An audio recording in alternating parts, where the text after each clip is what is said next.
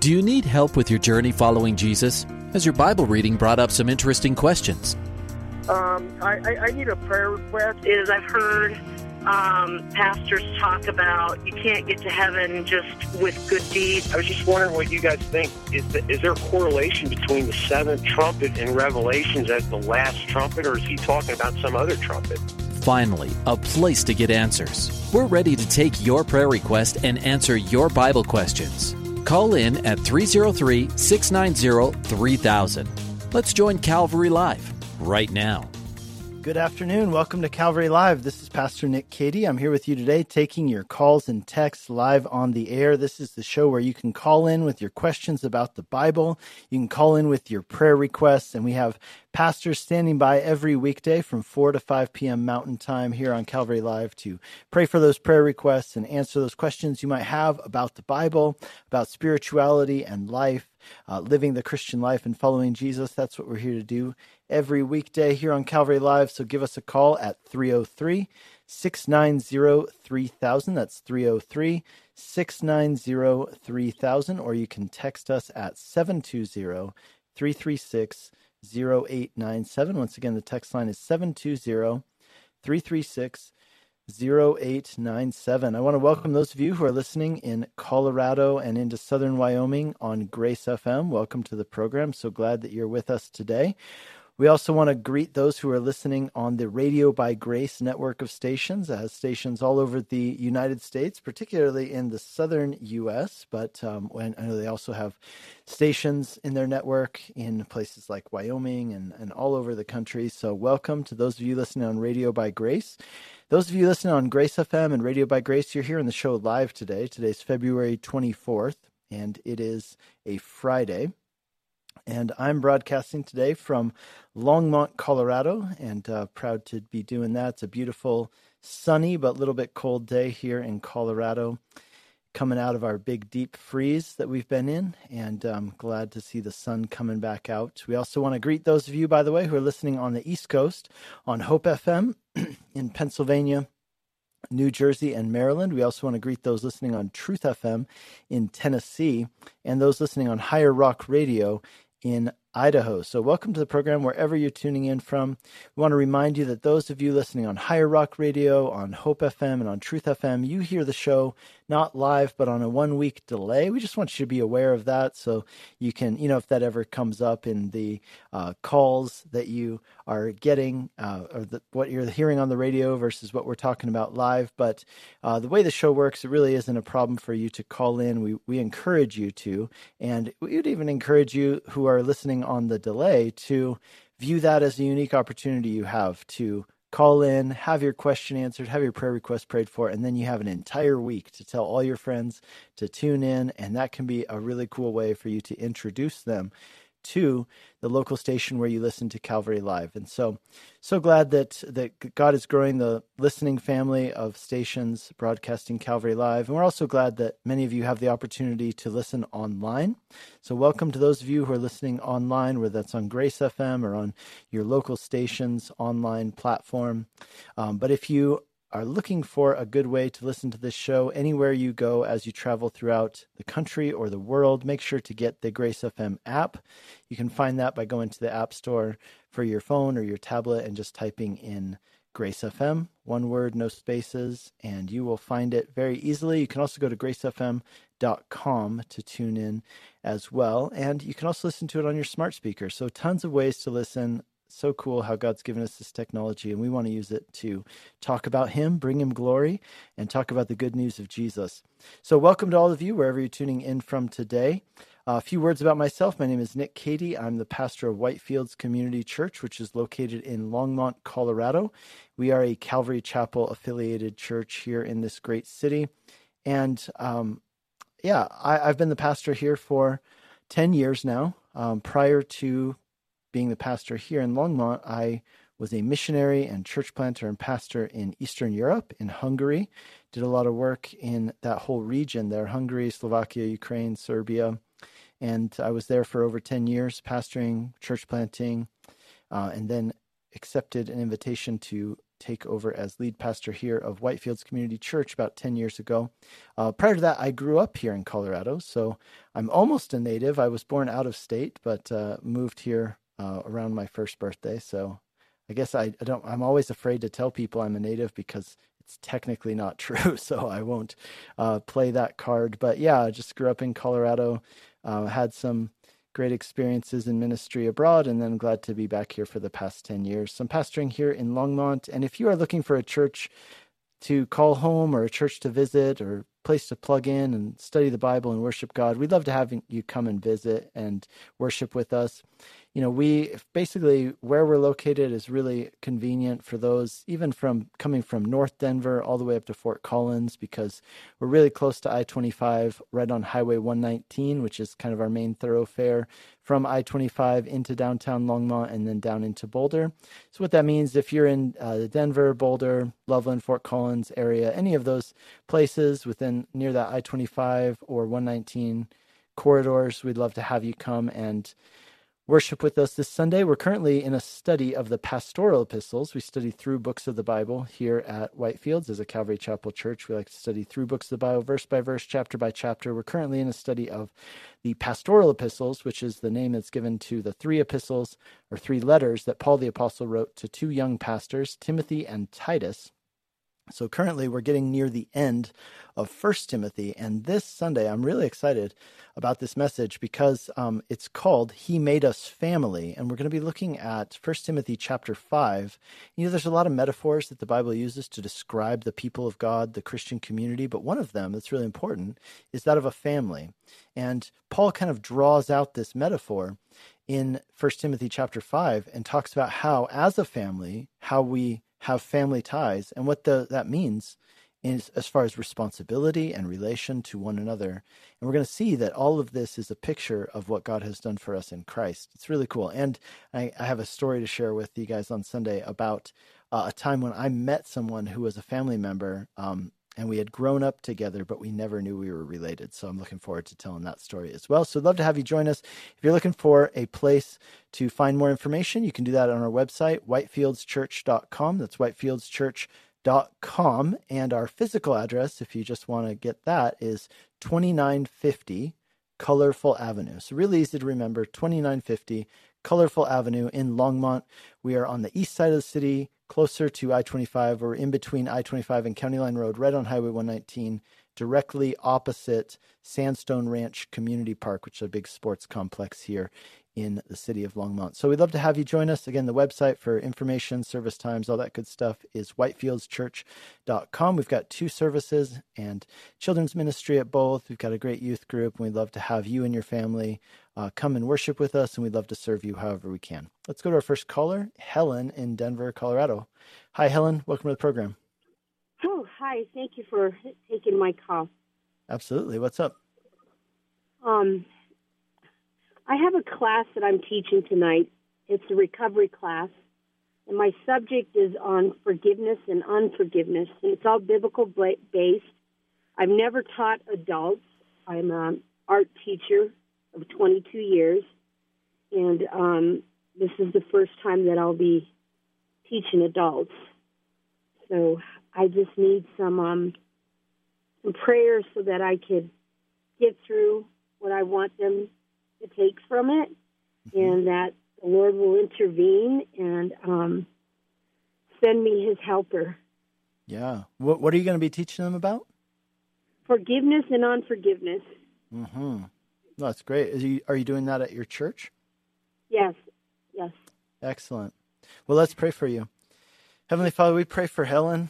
And Lord, we know that you delight in it when your truth is proclaimed. You've called us to be your body. And sometimes that means acting as your hands. Sometimes it means acting as your feet, as those who go. And sometimes it means being your mouthpiece. And so, Lord, I pray for Helen that you would just really anoint her, give her the words to speak, help her to speak them clearly, understandably, in the right tone.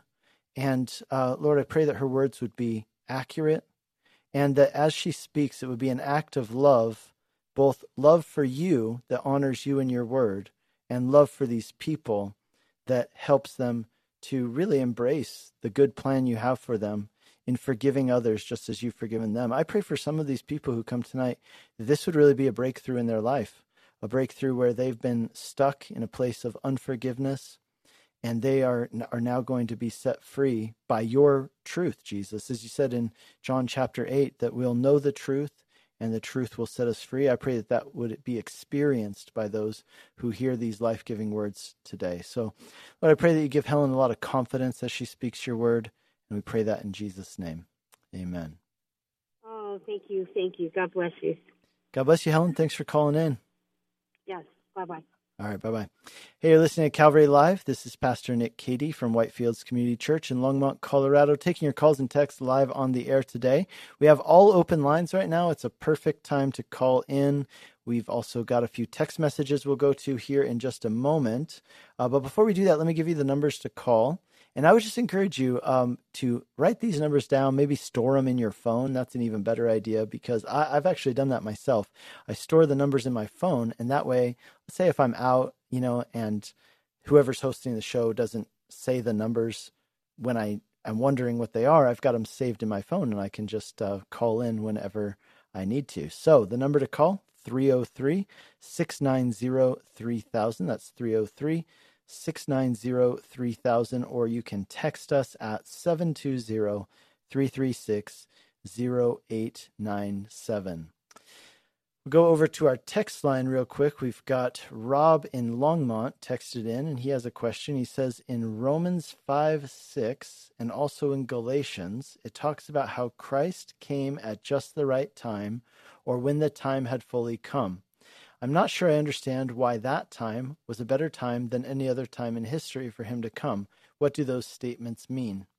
Yeah, great question. I think there's several answers to that. I'll give you a few of the historical reasons. I think beyond the historical reasons, there are other factors as well. I'll give you a few that I have jotted down, and then I've got a few that I'm going to kind of give you from memory, okay? So it says in Galatians chapter 4, verse 4, when the time had fully come, God sent forth his Son, born of a woman, born under the law. In other words, Jesus came at just the right time, the ideal time.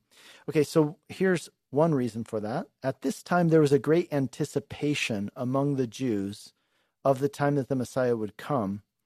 The Romans were ruling over Israel. Now, that added to the right time for Jesus to come in another way. But this kind of makes me want to share with you one of the really cool things that I think a lot of people don't realize. Jesus came after, you remember there was the kingdom that existed, the unified kingdom of Israel that existed during the time of David and then Solomon. And then after the time of David's son Solomon, Israel split up into two kingdoms, right? Israel in the north, Judah in the south.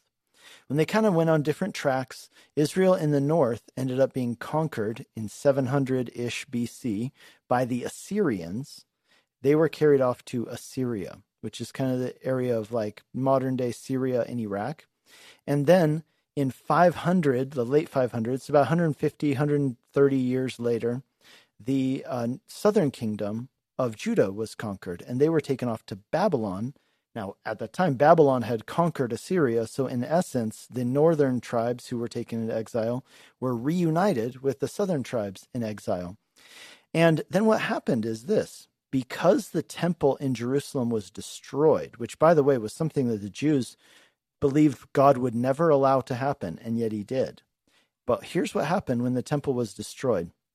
The people who went into exile in Babylon, what they were forced to do was they could no longer go to the temple to offer sacrifices for their sins. So how did they live out their Jewish identity? The way that they did it was by studying the scriptures. So it was actually in exile in Babylon where the system of synagogues was developed. Now that's really important because synagogues were really focused on studying the scriptures. And it's interesting because prior to that time of the exile in Babylon, the Jews, they respected the scriptures. And there were times when as a nation they would pull out the scriptures and read them, but the scriptures were also largely neglected for a lot of Jewish history prior to the exile in Babylon. The exile in Babylon actually forced the Jews to turn to the scriptures and start reading them. So they would gather, someone would open up the scriptures, they would read them, there would be an explanation of them, and then there would be prayer. So that was how the synagogue system worked. Now, when they came back from exile during the time of like Cyrus and all that, right? We read about that in some of the other Old Testament books like Nehemiah and Ezra and the like. At that time, they came back, they rebuilt the temple. That's what we call the second temple. And that's the temple that Jesus would have gone to, was the second temple, the rebuilt temple. But they kept the system of synagogues, which is really interesting because you'll notice, like, some people sometimes wonder, how is it that, like, we read about synagogues in the time of Jesus, but we don't read about synagogues in the Old Testament? Well, that's exactly why, because synagogues were developed during the Babylonian exile. And I say all that to say this: because the Jews started studying the scriptures diligently during the exile, it prepared their hearts for the coming of the Messiah, and it stirred up this great anticipation of the Jews for the coming of the Messiah. And the Roman rule really stirred up the anticipation of the Jews, because Roman rule meant that there was no king of the line of David ruling over Israel. There's a foreign occupation, and it made them long for the promise of God, which was for the throne of David to be established eternally. So this is this great hunger in looking for the Messiah. And we know that because other people at the time, like people living in the Dead Sea area, the area of Qumran, where we find the Dead Sea Scrolls, we read a lot of their writings, and they were people who were anticipating the coming of the Messiah. We know there's kind of a fervor at this time of people awaiting the Messiah and looking for the Messiah. So that's one way. Another way that the time was ideal when Jesus came is that it was the time of the Pax Romana, the Roman peace. Rome had unified much of the world under its government, and as a result of that, within the bounds of the territories ruled by Rome, which was the entire Mediterranean world, including North Africa, the Levant, including Southern Europe, it created the possibility for traveling. They created a system of roads, and there was a lingua franca, a common language, which was the language of Greek. And so if you could speak Greek, which everybody in that area did, that was why. So some people ask, why did they write the New Testament in Greek if the people who Jesus were, like his disciples, were Jews? Why didn't they write it in Hebrew? Well, the reason is because Hebrew was only spoken by a select number of people. Greek was the lingua franca of the world, right? And so this Koine Greek, common Greek, was spoken by millions of people. And so if you wrote something in Greek, it could reach so many people. And that was the whole goal. Jesus said, go into all the world, make disciples of all nations, teaching them to obey everything I've commanded you. And so they wrote in Greek, even if it wasn't their first language, so that they could get the word out. So that was a way. And then, you know, there was a few other things, you know, regarding the pagan religions, the mystery religions of the time, even the Roman cult of the emperor. These were all things against the backdrop of which that Christianity was able to shine and really stand out. And people were able to see how it wasn't actually Caesar who is God, but it is Jesus who is Lord. So yeah, those are a few reasons. I'm sure there are a few more that we could get into. We could also point out the fact that, you know, Daniel's prophecy, there's a famous prophecy in Daniel chapter 9, verses 24 through 27, which speaks of 70 weeks or 70 pairs of 7 years, which would lead up to the coming of the Messiah. And a lot of work's been done on that to prove that that is the time when Jesus came into the city of Jerusalem, was at the culmination of those of the prophecy there in Daniel chapter 9. So there's a few reasons. But hey, I hope that helps you, Rob. Thanks for your question. You're listening to Calvary Live. This is Pastor Nick Cady. We're going to go to our next caller, Tony in Colorado Springs. Hi, Tony. Welcome to the program. Hi, Pastor Nick. What can we do for you? Well, I had a question about Revelation 22. Okay. And it came up in the Bible study last night. And so the setting is the people have rebelled one more time. It followed Satan. The fire came down, devoured them. Then they've all been judged, and hell and death and all of that has been thrown into the lake of fire. That at that point, it says, all who would want to take freely of the water of life without cost or something like that. I butchered that, but you know what I mean. Sure. Anyways, are there still humans in their physical bodies not regenerated like the bride? Because it says the Spirit and the bride say, come. Mm-hmm. So are there people alive on the earth at that time that need to drink from that water in order to live in the New Jerusalem? So I would say that no, I don't think that's the purpose of that passage. Now, I could be wrong, but here's my understanding of it, is that when he's saying, who's he saying that to, right? That's the big question. Who are the Spirit and the bride saying that to? This is John having a vision, and in his vision, the Spirit and the bride, which is the Holy Spirit, and the bride of Christ, which is the people who have gone through the judgment and have been, of course, redeemed and regenerated by Jesus. Now, those people, along with the Spirit of God, are saying, come. Who are they saying that to? My understanding is that they are saying that through John to the reader of the book. In other words, they're speaking through this vision, in other words, through history, because, this is something which will happen in the future. John's getting this preview of what's to come. And those people are saying to the readers through John, come, drink of the water of life. In this case, the water of life is a representation, it's a symbol of what it means to receive salvation, right? We see this same thing. This is clearly a reference to what Jesus said in John chapter 7, right? Where Jesus says, if anyone will drink, out of his, if anyone will come to me, and whoever believes in me, out of his innermost being will flow rivers of living water. And so it's this idea of the living water is that which gives life eternally.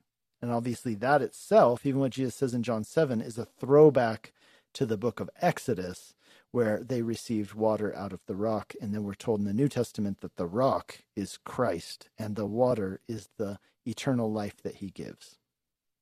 So all of it ties together, and that's just the last place in the Bible that it's mentioned. Correct. Right. Yeah, that's correct. And, one of my favorite things to do, in fact, I've said that I plan on writing several more books, but one of the books I want to write, nobody steal my idea out there, okay? But here's my idea. I want to write a book called Plot Lines, and I'm going to trace the plot lines that tell the story of the gospel through the gospel, these symbols. So one of them being water that comes out of the rock, the living water. We see it in Exodus, then we see it with Jesus, then we see it in the book of Revelation. And there's a counter example to that too. Remember when Moses strikes the rock the second time when he was told to speak to it? That there's a symbol in there of the gospel and what's not the gospel as well.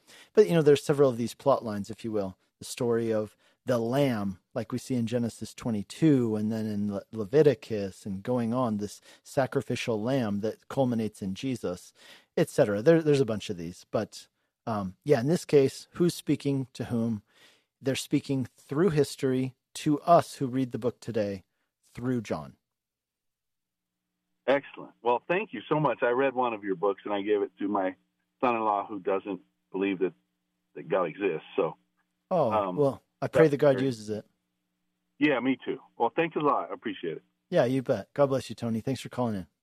All right, bye-bye. Hey, listening to Calvary Live. This is Pastor Nick Cady from Whitefields Community Church in Longmont, Colorado, taking your calls and texts live on the air. As you heard, Tony and I were talking about a book that I wrote. If any of you are interested in that book, you can find it wherever books are sold online. You can also find it on my website, nickcady.org. That's nickcady.org.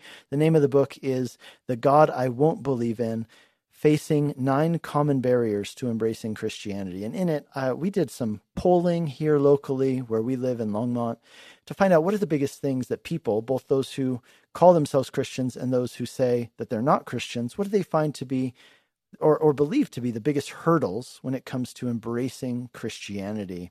And so then we sought to answer those questions and then created a book out of it. And it's been a great thing over this past year, just seeing how God has used it. So if you're interested, check that out. Probably a good place to go is my website, nickcady.org. And there's a tab there for the book where you can find a link to pick up a copy. Let's go to our next caller, Paul in Augusta, Georgia. Hi, Paul. Welcome to the program. Paul. Well, I can see Paul's question. He must have had to drop or something, but Paul's question was, why are the pastoral epistles called pastoral epistles and not apostle epistles or something similar? Paul, the quick answer to your question is because, well, actually all of the epistles, right, meaning letters, that's all epistle means. It's a fancy word for letter, were written by the apostles, right? So they're written by the apostles. So all of them are apostolic letters in that sense. But these ones are called the pastoral letters because they are Paul the apostle writing to two men who are not apostles. They are pastors of local churches. It is interesting, though, to remember that when we think of like Timothy being the pastor of the church in Ephesus or Titus being the pastor of a church in Crete, particularly the church in Ephesus, when we picture it, you need to understand, like when you picture it in your mind, don't picture something similar to what we do today, where it's like one church that has one gathering on Sundays and maybe groups throughout the week. And, you know, everybody's gathered together with somebody up front teaching. Because in the church at that time, the church was actually what was called in Latin, religia illicitas, which means an illicit or illegal religion. It means it wasn't openly persecuted all the time, but it wasn't legally registered, which meant that Christians were not allowed to own buildings. They weren't allowed to build buildings. They weren't allowed to have public meetings. And so out of necessity, the church would gather. So like a church like Ephesus, which was probably a church of several thousand people, they would be organized into groups of like 20 people. And they were kind of like what we think of as cell groups.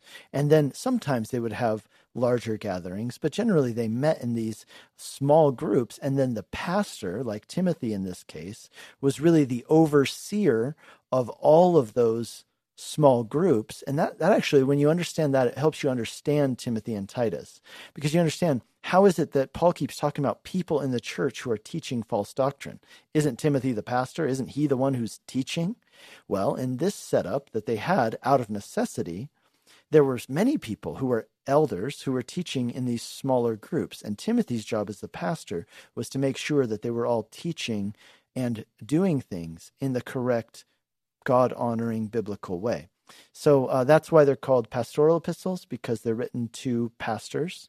And yeah, you know, it's interesting just thinking through that.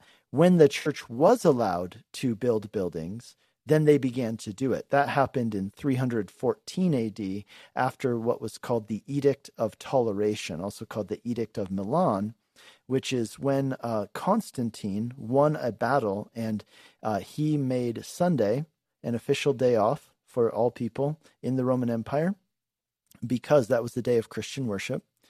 And he made Christianity a religia licitas, a licensed religion. And that allowed Christians to start building buildings. And from that point on, they started having gatherings much more similar to the ones we have today. So I hope that answers your question, Paul. We are coming up right now on our mid-show break. Let me give you the numbers to call, and then we'll go to our break. The number to call is 303-690-3000. That's 303-690-3000, or you can text us at 720-336-0897. We've had a lot of text messages coming in, and so we'll get to some of those after the break. But we'd love to hear your voices and have you call in person. So one more time, 303-690-3000. We'll be right back in 2 minutes' time after this break.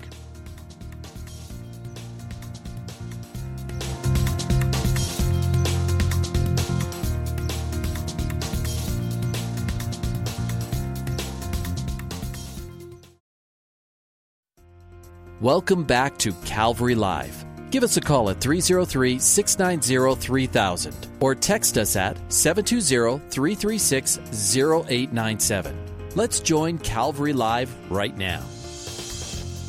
Welcome back to Calvary Live. This is Pastor Nick Cady from Whitefields Community Church in Longmont, Colorado. I'm here with you today taking your calls and texts live on the air.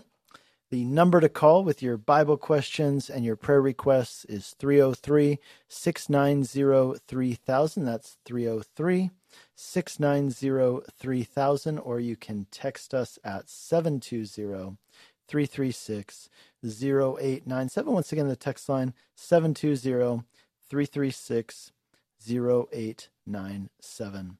Well, we have one text message to get to, and we also have all open lines. So now's a great time to call in with your questions about the Bible.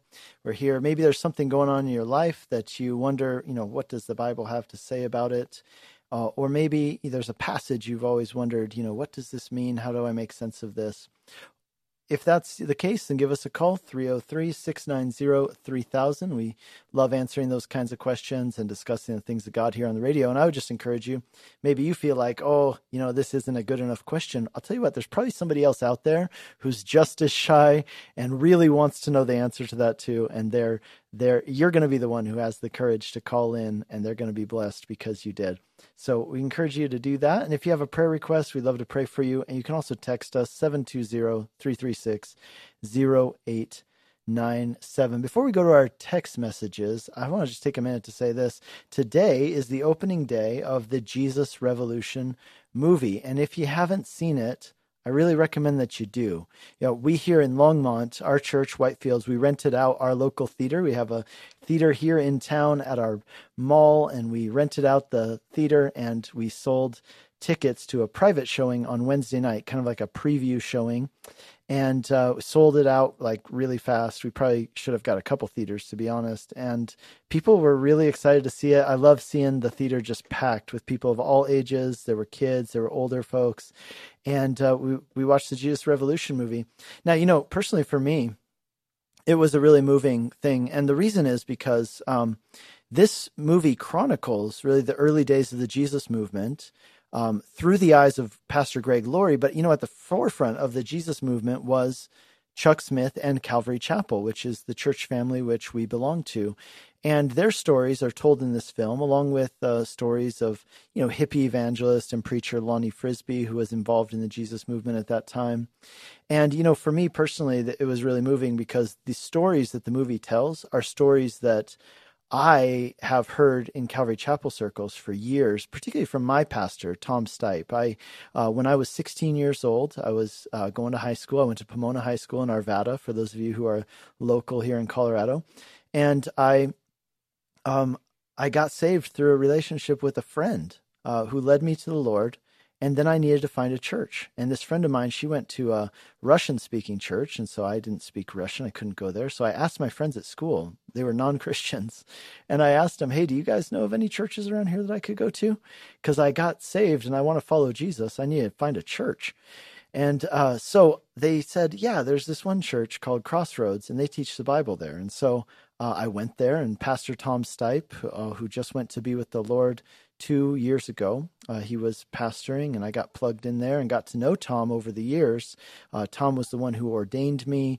He brought me into kind of a mentoring relationship in which he was training a couple of us young guys to be pastors. And Tom would always tell us these stories that are chronicled in this movie, the stories of Chuck Smith, a famous story about how as the hippies started coming into Calvary Chapel, they had just gotten new carpeting in the building, and they were worried, the board members were worried that the shoeless hippies would ruin the new carpet. And Chuck said, well, then rip it out, because I'd rather rip out the carpet than send these young people away who want to come and hear the word of God. And so, the stories of baptizing thousands of people at Pirates Cove and Corona Del Mar State Beach there in California, the concerts in the tent and all these things. And, Tom would always tell me these stories, and it was so moving for me to see this. And the movie's done just in such a great way, where I just found myself, my kids were there, and I was just like so happy to see my kids getting to see this movement that we're a part of, the roots of it. They've heard the stories from me.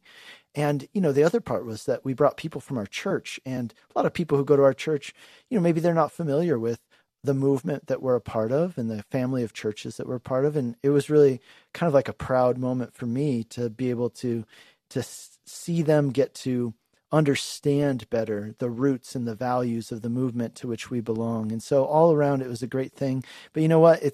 I know that Greg Laurie, his desire behind this movie is that it would be an evangelistic tool, something that really shares the hope of the gospel. And so I would just encourage you, get some friends together, some people maybe who don't know the Lord, don't really go to church. Just say, hey, let's go see this movie. let me know what you think, because in the movie, they're going to hear the gospel. They're going to hear about Jesus. They're going to see the power of redemption. And I just think that, my prayer is that God will use this to spark a Jesus revolution in our generation as well. So let's go to our next caller, Phil in Aurora, Colorado. Hi, Phil. Welcome to the program. Hi, thank you. My question was about the last verse in Isaiah. It talks about the worm that doesn't die. Mm-hmm. I didn't know if that was Satan or what's the deal with. I didn't know what the deal with that is, I guess. Yeah, interestingly. Okay, so the word hell is in Greek the word Gehenna, and Gehenna speaks of a place which is a place where they would burn trash.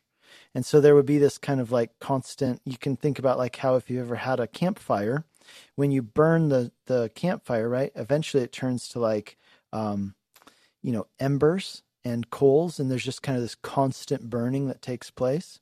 And so in many cities, there would be these garbage dumps, and the garbage dumps, they would set them on fire, but there was always kind of like embers burning underneath it, and the fire never went out. And that was really the imagery that was used in ancient languages like ancient Greek and in ancient Hebrew to describe what hell is like, right? A place of burning, a place of stench, a place of waste where things are burned and consumed and the fire never ceases.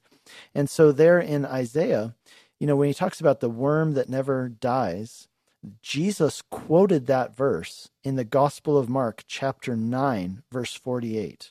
And Jesus, speaking of hell, says, "Where the worm does not die and the fire is not quenched." And so the point there is that Jesus is describing he's describing hell, and he's quoting Isaiah.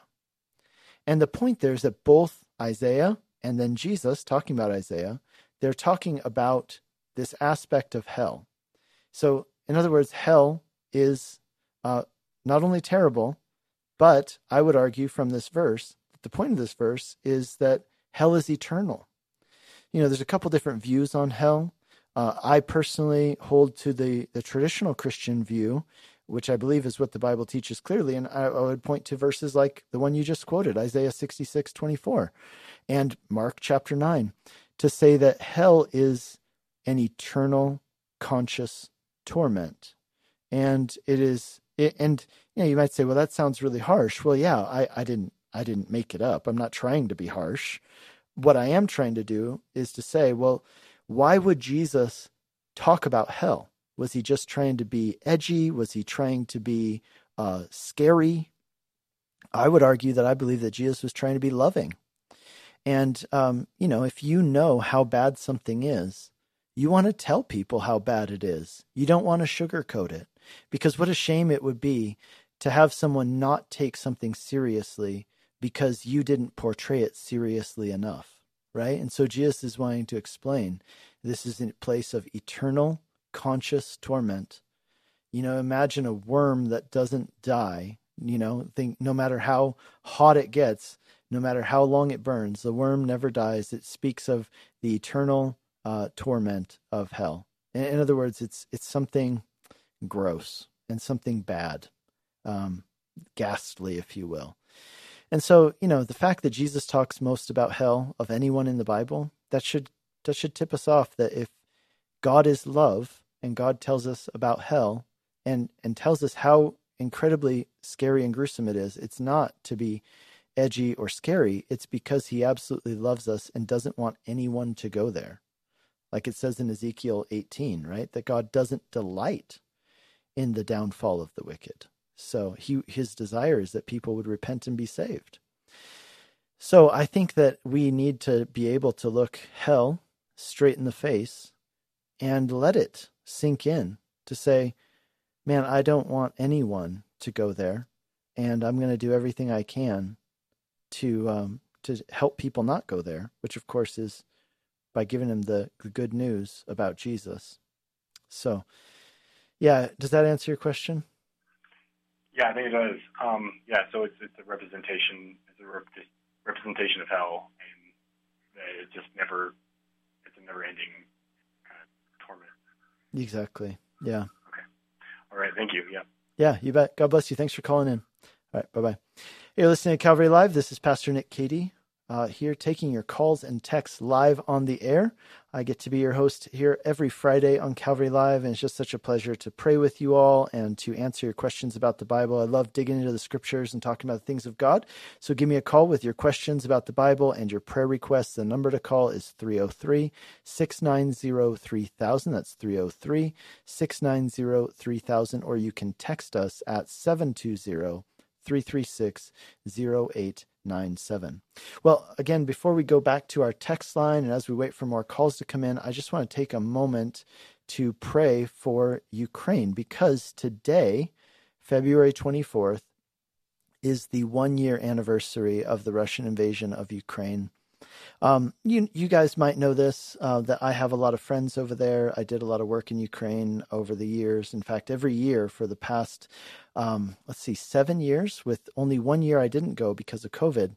But I have been going over there, meeting with the Ukrainian Calvary Chapel pastors, and I do a leadership retreat for them every March.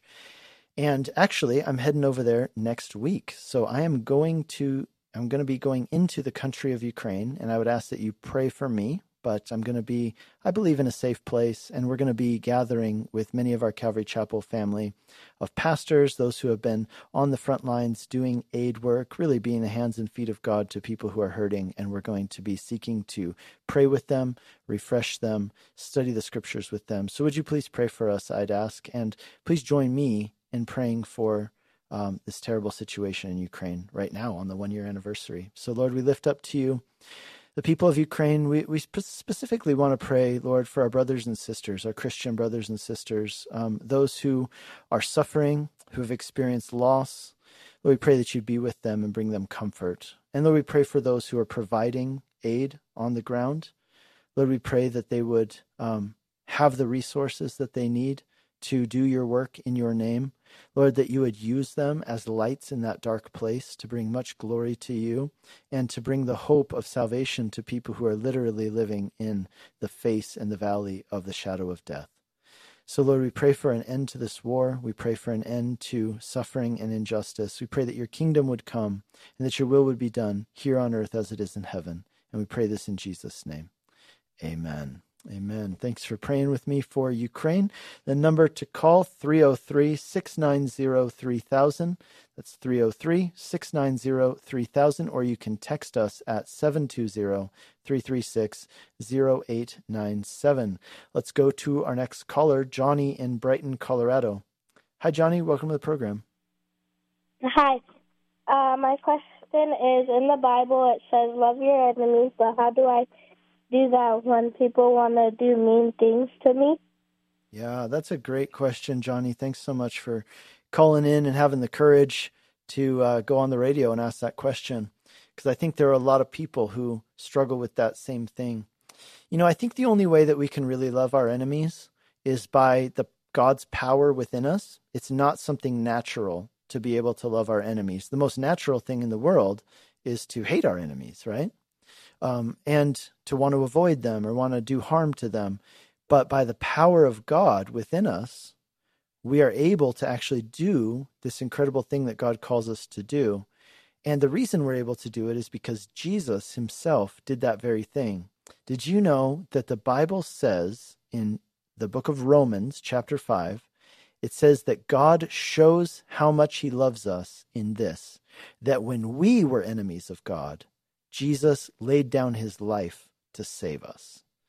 In other words, I think that's interesting, right? Because like Johnny, I don't know about you, but I never really considered myself to be an enemy of God. Like I never hated him or went against him. And yet the Bible says that in our hearts, if we weren't following Jesus, we were like enemies of God in our hearts and our minds. And Jesus loved us when we were his enemies and made us his friends and made us his family and even made us his children through his loving acts of blessing us. And so what we're called to do is in response to that, say, Jesus, give us the strength to love people like you do, even the mean people, even the people who are unkind to us. Help us to love them in the way that you have. And you know what's really interesting, Johnny, is that if you love somebody and you treat them with kindness, even if they're mean to you, they may consider you an enemy, but pretty soon you stop considering them an enemy because you're loving them.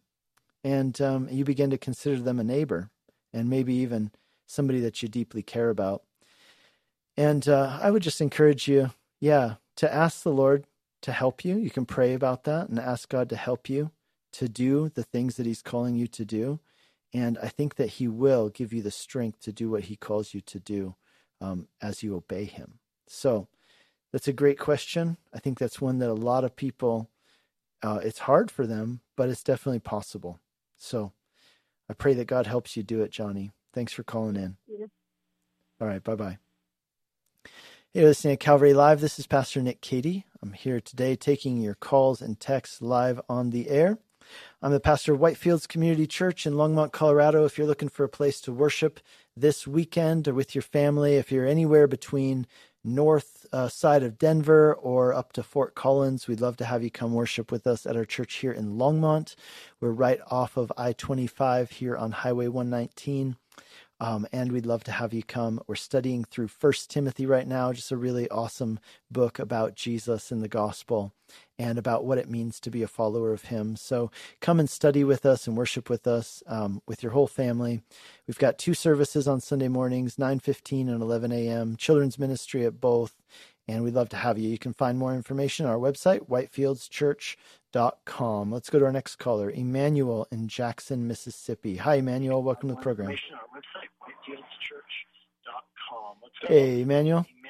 You're on the air. We just need you to turn down your radio, and that we'll be able to hear you clearly. I want to ask you about the Pentecostal apostolic doctrine. We baptize in Jesus' name, not Father, Son, Holy Ghost, because Father, Son, Holy Ghost is the name of his titles and stuff. Can you explain to me about the baptism and then you tarrying for the Holy Ghost to receive that gift?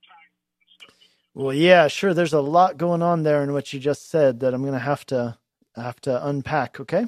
So first of all, it sounds like you're part of a movement called Oneness Pentecostalism. Would that be correct? Say that again.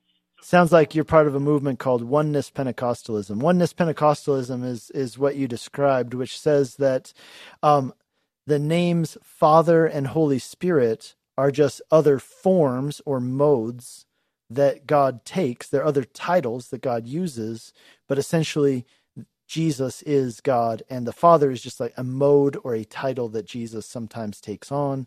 The Holy Spirit is a mode or title that Jesus takes on, and that's why you only baptize in the name of Jesus, not in the name of the Father, Son, and Holy Spirit.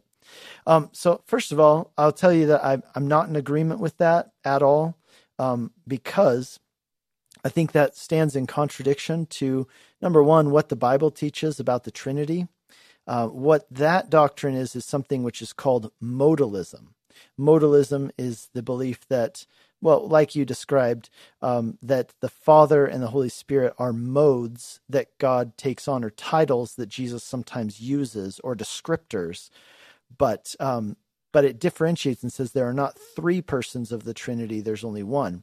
So traditionally what Christians have believed, and I believe what the Bible teaches, is we believe that there's one God who eternally exists in 3 distinct persons who are not modes of one another, right? They are distinct from each other. The Father is not the Son is not the Spirit is not the Father or the Son.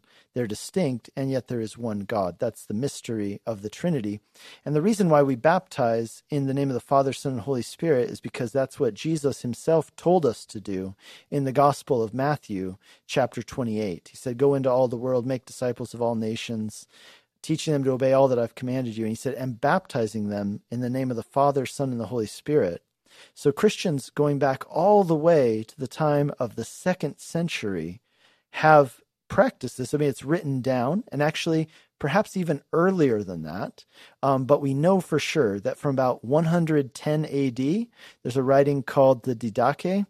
And Didache is the oldest Christian document apart from the Bible that we have in existence. And it tells how to baptize, and it tells us to baptize in the name of the Father, Son, and Holy Spirit. So what that tells us is that from the time of the apostles up until our present day, people have done what Jesus said to do in the Gospel of Matthew, which is baptize in the name of the Father, Son, and Holy Spirit, because they're three distinct persons of the one Godhead. Now, to answer your other question, though, how do we receive the power of the Holy Spirit? That's a separate question. And to answer that, there's really two distinct ways. The one way is that we receive the power of the Holy Spirit, and the question is the power to do what? Okay, so the power, the indwelling of the Holy Spirit, which gives us the power to be transformed, the power to obey God, etc. That power is received when we believe. We see that in Ephesians chapter 1. It says, you received the Holy Spirit when you heard the gospel and believed. That's literally what it says in Ephesians chapter 1. We also read it in 2 Corinthians chapter 1. We read it in 1 Corinthians chapter 3. We receive the Holy Spirit as a seal when we believe. But there's also another relationship with the Holy Spirit, which is the anointing or empowering relationship. This is what's talked about in the book of Acts chapter 1, where the disciples asked Jesus, when will you establish your kingdom? And Jesus said, you know what? That's not for you to worry about. But here's what I want you to do. I want you to stay in Jerusalem until you are clothed with power from on high. And he said, the Holy Spirit will come upon you not many days from now. And that word upon is really important. It's used in the Old Testament as well. Like in the book of Judges, the Holy Spirit came upon Gideon. The Holy Spirit came upon other people who were called to be judges. And as the Holy Spirit came upon them, it empowered them, or the Holy Spirit empowered them to do these acts that God had called them to do. So that's, you see what I'm saying? The receiving the power. Which power? Is it the power for transformation and sanctification? That's received when you believe in the gospel and the Holy Spirit indwells you. But the power for anointing and carrying out God's plans, right? The things that God's called you to do, that is a separate thing which happens as we ask for it. And Jesus talked about that in Matthew, I believe it's chapter 11, where he says, if anyone asks if any son asks his father, or a child asks their father for a loaf of bread, their father's not going to give him a rock. If someone asks, for a fish, their father's not going to give him a snake. In the same way, if you ask for the Holy Spirit, your Father will give it to you. He desires to. And now in that sense, the Holy Spirit, because Jesus is speaking before his death and resurrection, he's talking about the anointing power. I'm sorry, that was Luke chapter 11, not Matthew chapter 11. Jesus is talking about the anointing power to carry out the callings that God places on your life, as opposed to the indwelling of the Spirit, which is something unique to after Jesus' death and resurrection. So I hope that answers your question, Emmanuel, and I hope you get that doctrine of the Trinity and the Holy Spirit sorted out. God bless you. Hey, you're listening to Calvary Live. This is Pastor Nick Cady from Whitefields Community Church in Longmont, Colorado. I'm taking your calls and texts live on the air today. We've only got 5 minutes left in our show, but that might be enough time for one more call and certainly for a few more text messages. So the number to call, 303-690-3000, 303-690-3000, or you can text us at 720-336-0897. Let's go to Rudy in Baltimore, Maryland. Hi, Rudy. Welcome to the program. Yeah, hi, Pastor Nick. I was just calling in for prayer request. I told you you're a call taker there. I was just calling for prayer for loneliness. I've gotten to I can't take it much more, and I don't know what else to do. I mean, I pray. Oh, yeah, I pray. I go to church, talk to people for a few minutes here and there, but and I have friends, but I don't know, they're all involved. I'm always alone at home, and I can't cram it all into 5 minutes. It's just, I don't know how some people do it. They're stronger people, or they're, introverted. They do well in life alone. I don't. And I'm 65, and it's getting bad. I don't know what else. I don't know what else to do, Pastor. Yeah. So you say you're in a church. That's good. Do you have some kind of fellowship groups or somewhere you can go a little deeper than just Sunday morning? Yeah, all they have is one Friday night. It's tonight actually. It's like an hour and a half. He has usually a topic on his mind, and they want to discuss that topic, which is fine. Absolutely nothing wrong with that. But they don't seem to have individual time for anyone unless you like make an appointment and oh my. Yeah. It's, Rudy, I mean, I'm not one to tell you to just go find another church generally, but and maybe that's not the right move here, but I would tell you this. You certainly need Christian fellowship. You know, I'm thinking about this Sunday, I'm teaching a message called He Made Us Family that talks about 1 Timothy and looks at, you know, we're studying verse by verse through 1 Timothy, but I'm looking at Psalm 68 where it says that God, literally says God places the lonely in families. And the way he does that is through this new family that he's creating in Christ. So what you need, Rudy, more than anything, you need Christian community.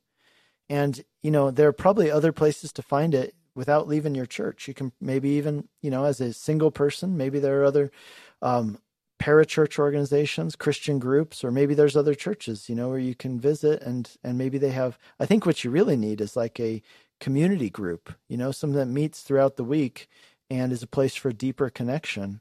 But I would just tell you, loneliness is not what God created us for. And there's got to be some avenue for you to get some good Christian fellowship.